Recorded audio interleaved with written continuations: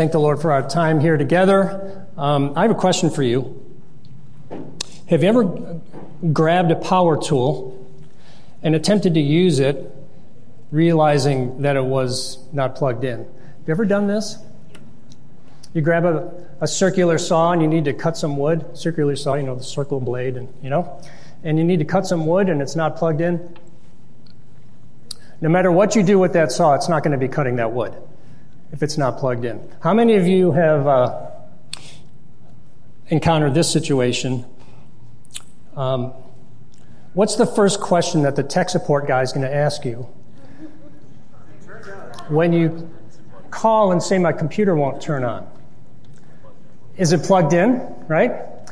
And then you look and you say, oh, what do you do at that point? Do you just kind of hang up and just say, my bad? Thanks so much for that counsel, sir. So much of our lives are almost completely dependent on electricity. And if there's no power source, a whole lot of things are not going to get done. It's the same in the life of a Christian. If you are not abiding in Christ, there is no power or grace to get anything done spiritually. So if you brought your Bible this morning, turn to John chapter 15. We are in John chapter 15. We're going to look at the first 17 verses. We are in week 4 of a 4-part series on the I am statements in the Gospel of John. These are statements that Jesus makes about himself that tells us a lot about who he is and why he came here. It gives us good practical handles on what we are to understand about Jesus, why he came here, and who he is. So in this one, this morning, we are looking at the last of the 7 statements. We looked at, I am the door of the sheep. We looked at, I am the good shepherd. I am the bread of life, and I am the light of the world. And in this text, Jesus says, I am the true vine. So the setting here is the upper room, where Jesus ate the Passover meal with his disciples on the night before he was arrested. The whole scene goes from chapter 13 all the way through chapter 17 and is called the farewell discourse. And in chapter 13, you might remember that Jesus gathers with his 12 disciples, and it was during this meal where the traitor Judas Iscariot leaves the meal and goes and betrays Jesus and alerts the authorities about where they could find Jesus so they could arrest him. And in chapter 14, Jesus tells his disciples that he's going to be leaving them, and it causes them great distress. Our closest companion, our Messiah, our leader, is going to be leaving us. And then Jesus promises to send the Holy Spirit to them, who is going to be with them and dwell in them forever. So now in chapter 15, Jesus paints this vivid picture of a vine and its branches. He uses an allegory here, or what we might call an extended metaphor. He tells us about our mission in Christ and how we are to be fruitful and joyful to the glory of God in our Christian lives. So let's read it, John chapter 15, verses 1 to 17. Jesus says this, I am the true vine, and my Father is the vine dresser. Every branch in me that does not bear fruit, he takes away. And every branch that does bear fruit, he prunes, that it may bear more fruit. Already you are clean because of the word that I have spoken to you. Abide in me, and I in you. As the branch cannot bear fruit by itself, unless it abides in the vine, neither can you, unless you abide in me. I am the vine, you are the branches. Whoever abides in me and I in him, he it is that bears much fruit. For apart from me, you can do nothing. If anyone does not abide in me, he is thrown away like a branch and withers, and the branches are gathered, thrown into the fire and burned. If you abide in me and my words abide in you, ask whatever you wish, and it will be done for you. By this is my Father glorified, that you bear much fruit, and so prove to be my disciples. As the Father has loved me, so I have loved you. Abide in my love. If you keep my commandments, you will abide in my love, just as I have kept my Father's commandments and abide in his love. These things I have spoken to you, that my joy may be in you, and that your joy may be full. This is my commandment, that you love one another as I have loved you. Greater love has no one than this, that someone lay down his life for his friends. You are my friends if you do what I command you. No longer do I call you servants, for the servant does not know what his master is doing, but I have called you friends. For all that I have heard from my Father, I have made known to you. You did not choose me, but I chose you and appointed you, that you should go and bear fruit, and that your fruit should abide, so that whatever you ask the Father in my name, he may give it to you. These things I command you, so that you will love one another. So here's the big idea in this text. Abiding in Christ and bearing much spiritual fruit results in glory to God, answered prayer, and true joy. So let's walk through this extended metaphor. There's 4 elements of this picture that we need to draw our attention to. And the first element is the characters in this metaphor. The first character we see is the true vine. Jesus says in verse 1, I am the true vine. The imagery of vines and vineyards would have been a very common sort of sight in the Middle East. There were vineyards all over the place. And so this is actually a common picture we see in the scriptures. This would have provided a very helpful, very vivid image for Jesus' spiritual teaching so that we can take spiritual truth and hook it on in our minds and remember it. And most often when the vine is mentioned in the Old Testament, it's talking about Israel. And Israel is pictured as the vine that God planted and nurtured, and we see this, for example, in Psalm 80, look in verses 8 and 9. He says, you brought a vine out of Egypt. This is talking about the Exodus. You drove out the nations and planted it. You cleared the ground for it. It took deep root and filled the land. So Israel here is the vine. And usually when we read about the vine in the Old Testament, talking about Israel, the scripture says that the vine was actually a very big disappointment to God. God did everything that was necessary for the vine to flourish. He planted the vine. He cultivated it. He did everything that was necessary for the vine to flourish. He expected it to produce plump, healthy, sweet fruit. The Jews were to be the channel through which the covenant blessings were to extend to the world. But instead of producing good fruit, the vine produced wild, sour, or rotten fruit. And their faithlessness and their apostasy earned God's discipline or his judgment. And we see this over and over in the Old Testament. We see it in Isaiah chapter 5, Jeremiah chapter 2, Ezekiel 15, Hosea 10, and so on. But here, Jesus changes the picture somewhat. He says, I am the true vine. I am the real or genuine or perfect vine. He's the one who provides the life-giving energy and sustenance to the branches. He's the source and focus of God's plan of salvation. He's the source of grace and spiritual life and spiritual vitality and spiritual growth. He is the source. He's the vine. He's the conduit, the pipeline through which all of the grace of God flows to all who abide in him. We see the vine. The second character in this extended metaphor is the vine dresser.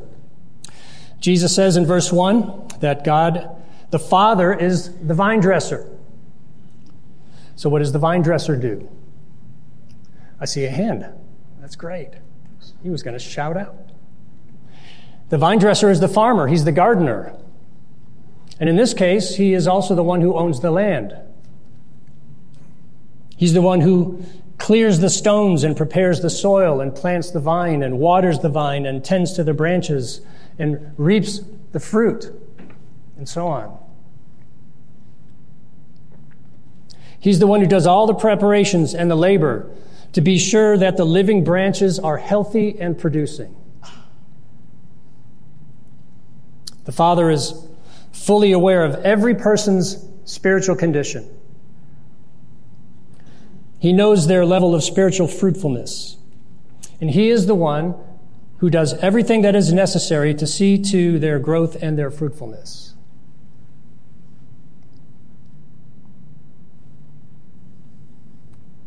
The third character we see is the unfruitful branch. In verse 2, Jesus says, "Every branch in me that does not bear fruit, he takes away." The unfruitful branch is a dry, lifeless branch in this picture. It's dead wood. It can't produce any fruit because it is not alive. It's not a living branch. So the vine dresser cuts off or takes away this branch. Now, this is a notoriously challenging verse for readers and teachers of the Bible, and we need to be careful to understand what Jesus is saying here so that otherwise we can easily go astray. Jesus says, "Every branch in me," and that's confusing. In me, he says. This part can trip us up. Is he talking about people who are or were truly saved but don't bear spiritual fruit? Does this mean that this was a formerly abiding and fruit-bearing branch that died and is now being cut off? Does this verse teach that a Christian can lose their salvation? The short answer is no. It doesn't teach that. Once God gets a hold of your heart and saves your soul, he will never let go. Never let go. He will hold on to you forever. We saw that in John chapter 6. Jesus says, "Whoever comes to me, I will never cast out." We talked about the security that we have in Christ. It doesn't mean that the person was in him, like the Apostle Paul would say that a true Christian is in Christ. Paul uses that phrase a lot in his epistles. He doesn't say Christian a lot. He says those who are in Christ.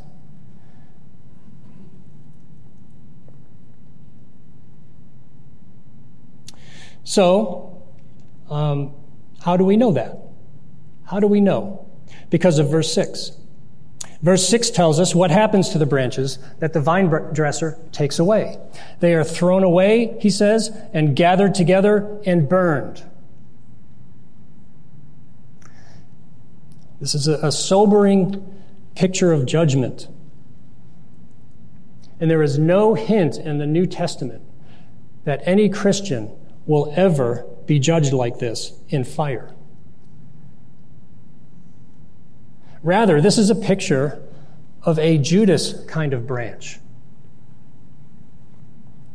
This is someone who's in him in the sense that he is closely associated with Jesus or in close proximity with him and mingles with the others who follow Christ and follows along with the group and enjoys the benefits of fellowship, but isn't truly born again. This was true of Judas. He did what the others were doing. He was in close association with Jesus. Outwardly, he was indistinguishable from the other disciples. He would have been there when they were distributing food and feeding the 5,000. He was the one who would carry the money bag when they traveled around. He spent lots of time in Jesus' presence and with the other disciples, but he was never converted. These are people who are religious but lost. They may go to church every Sunday, maybe for many years, maybe decades, and never truly come to faith in the Savior. They never commit to him and his lordship. They enjoy the love and the fellowship they experience in the church. They are near Christ, but not in Christ. They're in church, but not in Christ. And that's a scary and dangerous place to stay. Being in the church, but not in Christ, can create a totally false sense of security. You get to the end of your days and you face Jesus and you'll say, "I never knew you." The good news is that God made a way to be reconciled to him by faith in his Son, Jesus. And he is reaching out to you this morning if that's where you find yourself.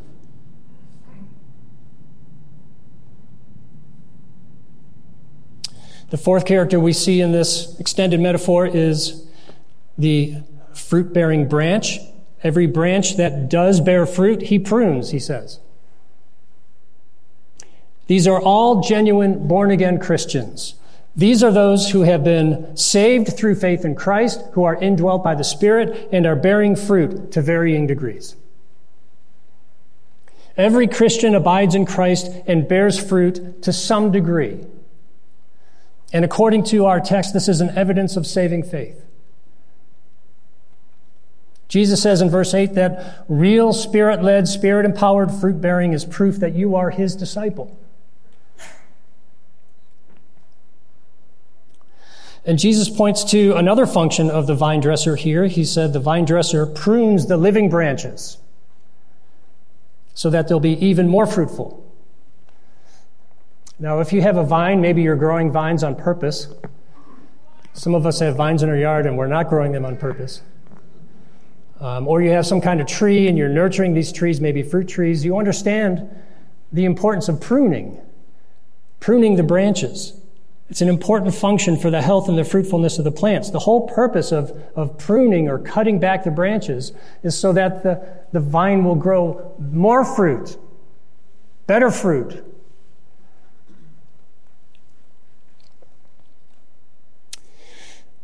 According to Scripture, God saves your soul for a variety of purposes. There's a variety of purposes he saves you. Number one, he saves you because he loves you, clearly, right? God so loved the world that he gave his only Son. But well beyond that, he saves you that you would glorify him with your life. He saves you to exalt the glory of his grace. We see that in Ephesians chapter 1. And according to our text for today in verse 16, he saves you that you would bear spiritual fruit. There's a purpose for your salvation. Multiple purposes. Jesus says, you did not choose me, but I chose you and appointed you. Why? For what purpose? That you should go and bear fruit, and that your fruit should abide, your fruit should remain. And the Father knows everything about you. He knows everything about me. And he knows exactly how spiritually fruitful we are. And he knows the kinds of things in our lives that are hindering our spiritual growth and hindering our fruitfulness. God is laser focused on your growth. That you would grow to be more like his Son. His main goal for you this side of heaven is that you would be more like his Son. So he carefully and he skillfully prunes us for our good and for his glory. He cuts back the things in our lives that are hindering our growth and hindering greater fruitfulness. He cuts away things that are becoming idols or pulling us away from abiding in Christ. And that pruning might come from discipline from God, or from trials or suffering.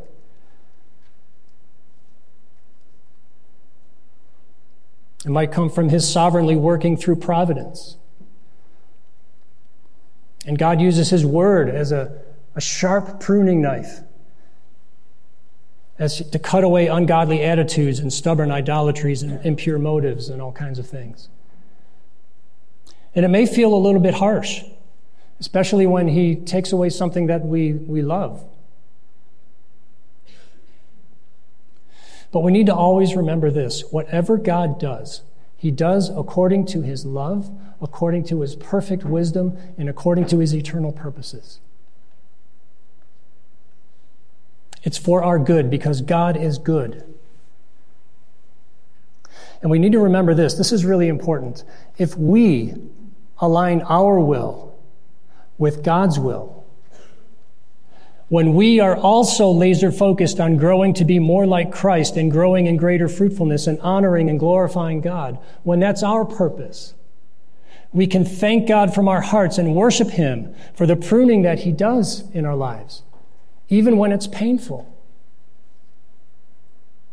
Because God is preparing us for greater fruit. And in this we can rejoice and we can worship Him. Because when we are closer to Christ and our lives are bringing Him greater glory, we have greater joy and peace in our lives. So those are the four characters in this metaphor. Then we see the second element of this metaphor, number 2, the command. If you've been a Christian for a while and you've been around the church, have you noticed that there are some Christians who seem to be especially fruitful? They're growing in godliness. They seem to be joyful regularly. They're engaged in fruitful ministry. They're regularly sharing Christ with others and so on. Probably a few people popped into your head, even as I was sharing that. What's the difference? What makes these Christians so especially fruitful? The difference is abiding, consistently abiding in Christ. Now, we may look at our lives and we'll say, yeah, there was periods and times in my life when I was more fruitful and less fruitful, and I'm looking at my life now and I'm thinking, not so much fruit. And it could be that God has you in a season right now where He's doing deep work in your soul. He's preparing you. He's cultivating the soil. He's pruning, and He's now preparing you for greater fruitfulness down the road. We don't know what God is up to all the time. But we do know this. Jesus says in verse 4, "Abide in me, and you will be fruitful." 11 times in this passage, He talks about abiding. So it's important for us to have a good idea of what Jesus means when He says, "Abide in me." This is not a command of God that's a huge burden for us.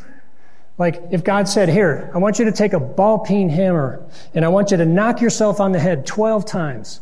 Every morning, knock yourself on the head with a hammer 12 times." This is not a burdensome command. This is the center of the Christian life.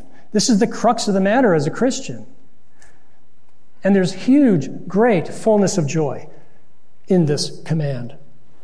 To abide means to remain. It means to stay or continue or reside or dwell in Christ. Remain, stay, continue, reside, dwell in Christ. It means to be in vital union with Him. It means to be in communion with Christ on a daily basis. To have constant, close fellowship with Him. To walk arm in arm with your Savior every day.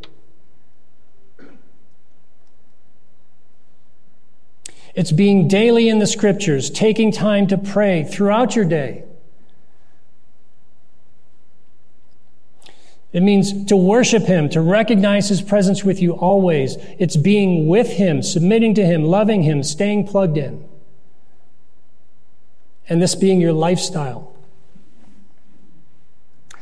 And the first thing we need to understand is that abiding in Jesus begins at conversion. Apart from conversion, there's no abiding. Before God saves us, we can't abide, we can't remain where we've never been. Before our salvation, we are dirtied in our soul because of our sin, because of our disobedience, our moral impurity, our rebellion, and so on. And the Bible sometimes describes salvation as spiritual cleansing or washing. Titus 3:5-6, He saved us, not because of works done by us in righteousness, but according to His own mercy, by the washing of regeneration. It's a washing away of sin as Jesus saves our soul. He forgives us completely. It's kind of the symbolism we see as part of the symbolism of baptism, in the waters of baptism. Baptism doesn't save us, but it's a symbol of the washing. It's a once-for-all, complete washing away of sins and spiritual darkness. And He does this washing when we hear the message of the gospel. And then we turn to Him in faith. When we trust in Him, when we trust in His work on the cross that He did for us to take away our sin, to purchase our salvation. He paid the penalty for our sins, and we trust in him once and for all. And he saves our soul. This is a one-time event, and then we're spiritually clean. So Jesus says to his disciples in verse 3, already you are clean because of the word that I have spoken to you, because of the message of the gospel, because of all the message of the kingdom, and their trust and their belief. And now Jesus says, abide in me. When you abide in Christ, you are plugged in to the power source.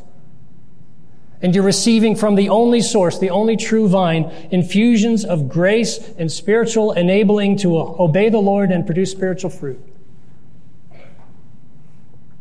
And Jesus makes a clear connection between abiding in him and obeying his word.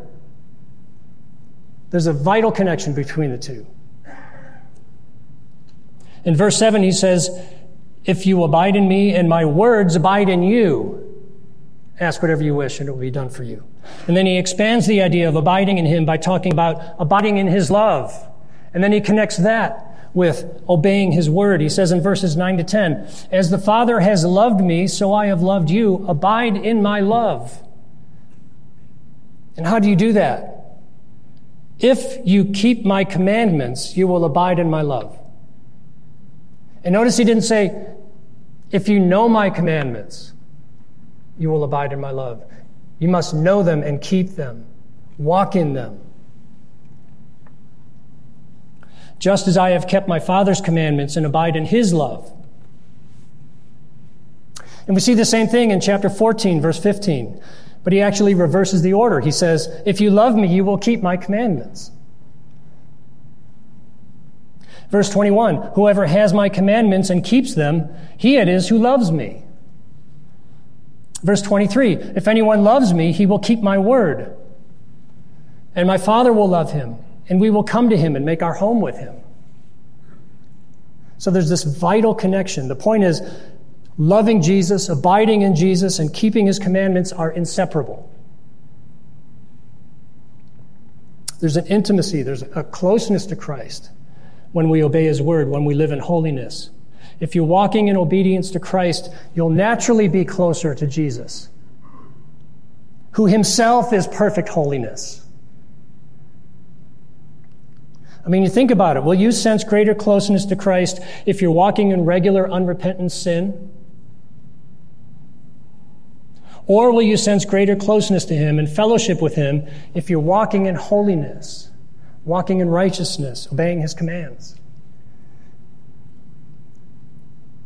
John says as much in his first epistle, in 1 John chapter 1, verses 6 and 7. He says, if we say we have fellowship with him, with Christ, while we walk in darkness, we lie and do not practice the truth. But if we walk in the light as he is in the light, if we walk in the light as he is in the light, we have fellowship with one another, with us, with Christ, and Christ with us. And the blood of Jesus, his Son, cleanses us from all sins. Abiding in Christ, then, is knowing the Word of God, walking in the truth, submitting to Christ, in constant communion with him. Of course, no one fully abides in Christ all the time. None of us perfectly obeys all of God's commands. As long as we have our flesh on us, we're going to be inconsistent, and I think we all have experienced that.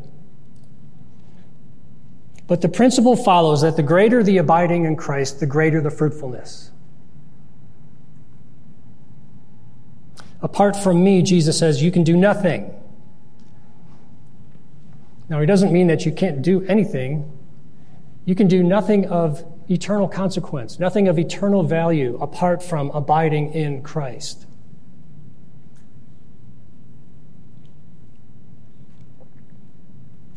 And there's another picture of fellowship with him.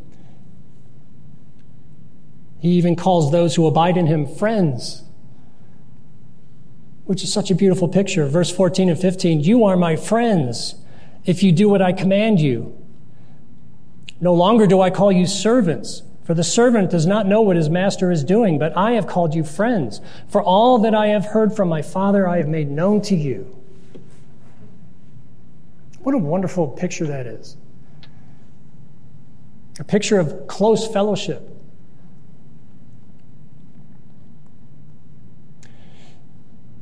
The characters, the command, and then we see number 3, the crop.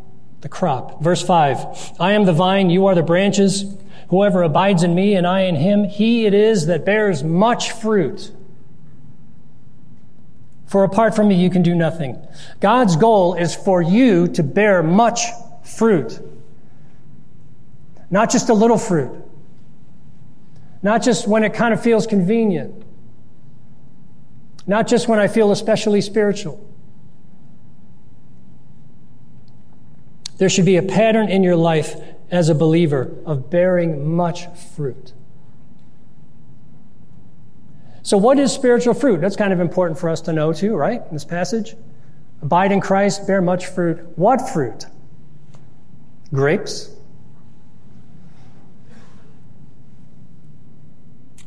Well, there's not one definitive list. You were hoping, what's the verse that gives me all the list?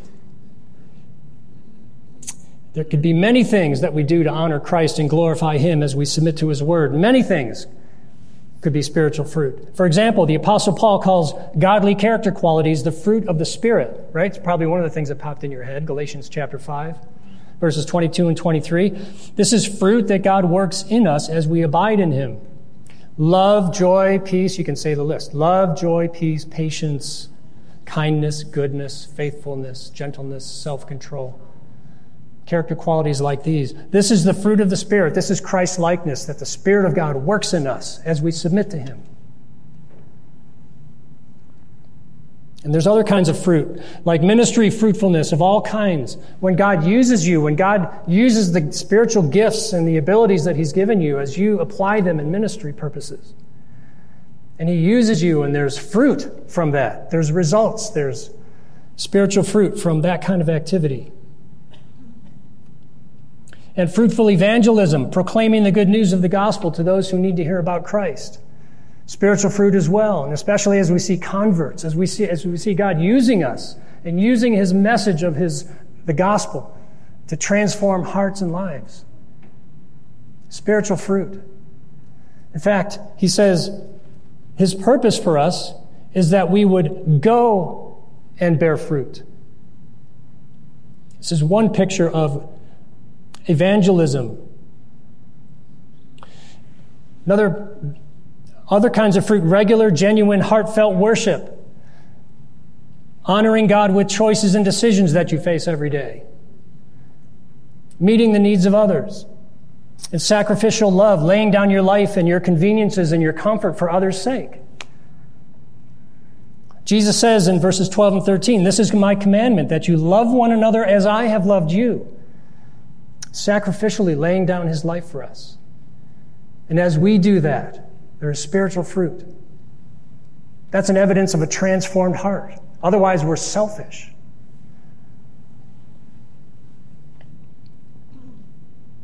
Paul says in Ephesians 5:9, the fruit of light is found in all that is good and right and true. So spiritual fruit is all the godly results of abiding in Christ and doing God's will as revealed in the Scriptures. Whoever abides in me and I in him, he it is that bears much fruit. We see the character, the command, the crop, and then number 4, the consequences. What consequences or results of abiding in Christ and fruit bearing does Jesus say we're going to reap? Jesus gives us 3 blessings or results of abiding in Him and bearing much fruit. First, we see greater answered prayer.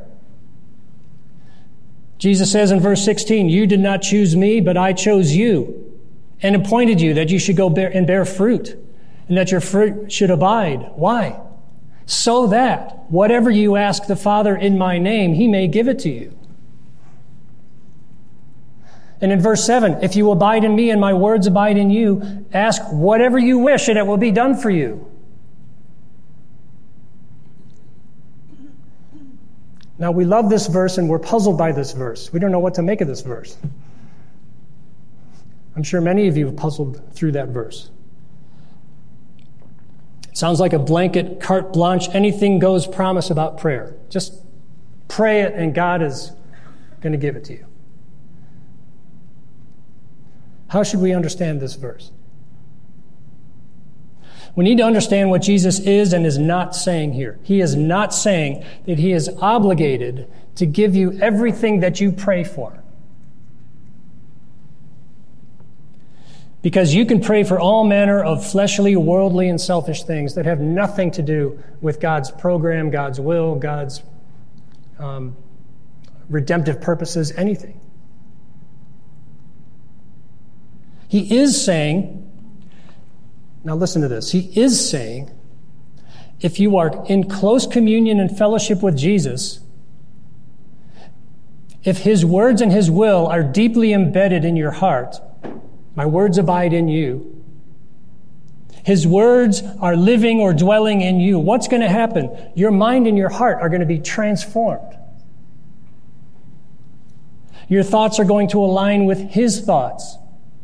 Your desires will more and more line up with his desires. Your wishes will line up with his will. And if that's happening, pray for whatever you wish, and it will be done for you. Why? Because what you wish will be in line with what Jesus wishes, and he delights to answer that prayer. Do you see the connection? As God is transforming you from the inside out, he's transforming your heart through his word, through your abiding in him. Your heart is going to be transformed, and your desires are going to be transformed. Your wishes are going to be his wishes. So you're going to pray according to Scripture. He says later in 1 John chapter 5, 14, 15, this is the confidence that we have toward him, that if we ask anything according to his will, he hears us. And if we know that he hears us in whatever we ask, we know that we have the request that we have asked of him. So the first blessing is greater answered prayer. The second consequence or result, Jesus says, is that God receives glory when you bear much fruit. God receives glory. Verse 8, by this is my Father glorified. By what? That you bear much fruit, and so prove to be my disciples. This is the ultimate purpose of everything in creation, to glorify God. This is why God created you. This is why God saved your soul. That's the purpose of this church. That's the highest purpose of everything you do in your Christian life, is to glorify God. In everything. Whether you eat or drink or whatever you do all to the glory of God. And when you bear much spiritual fruit, it magnifies and glorifies God, because you couldn't do anything to bear that spiritual fruit apart from the Savior's enabling grace. God gave you life. He sustains your life. He gives you abilities. He gives you gifts. He gives you talents. He gives you his Spirit to enable you to obey him, and you obey him. Who gets the glory? Not you. God gets the glory. Because he gave you everything that you needed in order to obey him and bear fruit. And he's the one who bears the fruit. You counsel somebody and their life starts changing. It wasn't you. It was God working through his Spirit and his word.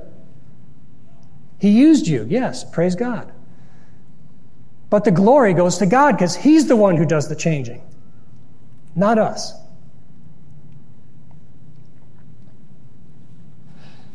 God gives you everything you need to obey him. So when you bear much fruit, it reflects back on him. The Father is glorified.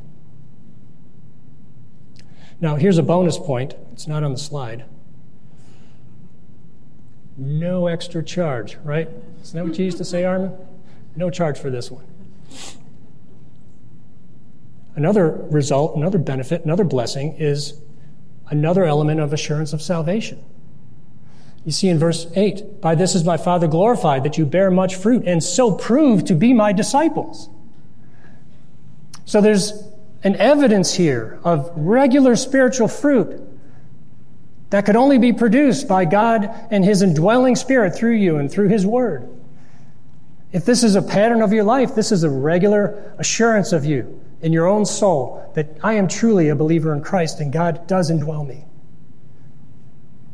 That's a blessing. That's encouraging. Another blessing we see is full joy, true joy. Fullness of joy. Isn't that what we long for in our lives? Don't we want joy in our lives? We all want joy in our life, and this is one of the primary means of getting it. Verse 11, Jesus says, "These things I have spoken to you, that my joy may be in you, and that your joy may be made full."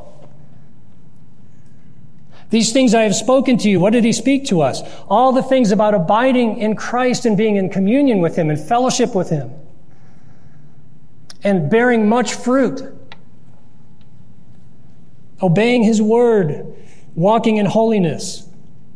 All these things result in fullness of joy, the joy of the Lord, the joy of fellowship in Christ, the joy of abiding in him, communing with him. There's great joy in all of that. This is not a burdensome command on us. This is the crux, the center of the Christian life. Peter says in 1 Peter 1:8, "Though you have not seen him, you love him. Though you do not now see him, you believe in him and rejoice with joy that is inexpressible and filled with glory." The joy of the Lord is your strength, Nehemiah says. Do you want to have greater joy in your life? Then abide in Christ. Walk with him. Submit to him. Enjoy his presence with you. Do you want to have greater joy in your life? Then bear much spiritual fruit. And in doing so, you'll glorify God and you'll see greater answered prayer. Do you want to grow in love? Abide in Jesus. Do you want to grow in patience? Abide in Jesus. Do you want to grow in self-control? Abide in Jesus. Do you want to be courageous in evangelism? Abide in Jesus. Do you want to have fullness of joy? Abide in Jesus. Do you want to honor God, glorify God? Abide in Jesus. I am the true vine, Jesus said. Whoever abides in me and I in him, he it is who bears much fruit. By this is my Father glorified, that you bear much fruit, and so prove to be my disciples. Let's pray.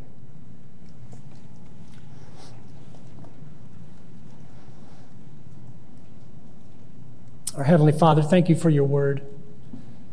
Thank you for this glorious truth about our Savior, the true vine. I pray, Lord Jesus, that if there's anyone here who does not yet know this true vine in relationship, I pray, God, that you would work in their hearts, that you would woo them by your love, that you would draw them to yourself, that you would reveal to them the truth of the cross, and that they would trust you fully and only for their salvation. For those of us who have been Christians for some time, I pray, Lord Jesus, that you would impress this truth on our hearts. Help us to remember this metaphor. Help us to remember that great fruitfulness only comes as we abide in you. Remind us this week, day by day, to abide in Christ, to walk with Christ, to commune with Christ, to obey him and his word. Thank you, Lord, for these glorious promises, that you would give us fullness of joy as we abide in you. Use us, Lord, for your purposes. Use us to see others won to faith in Christ. Work in our hearts, Lord, so that our lives bring you maximum glory, that we become more and more like Christ day by day. In his name we pray.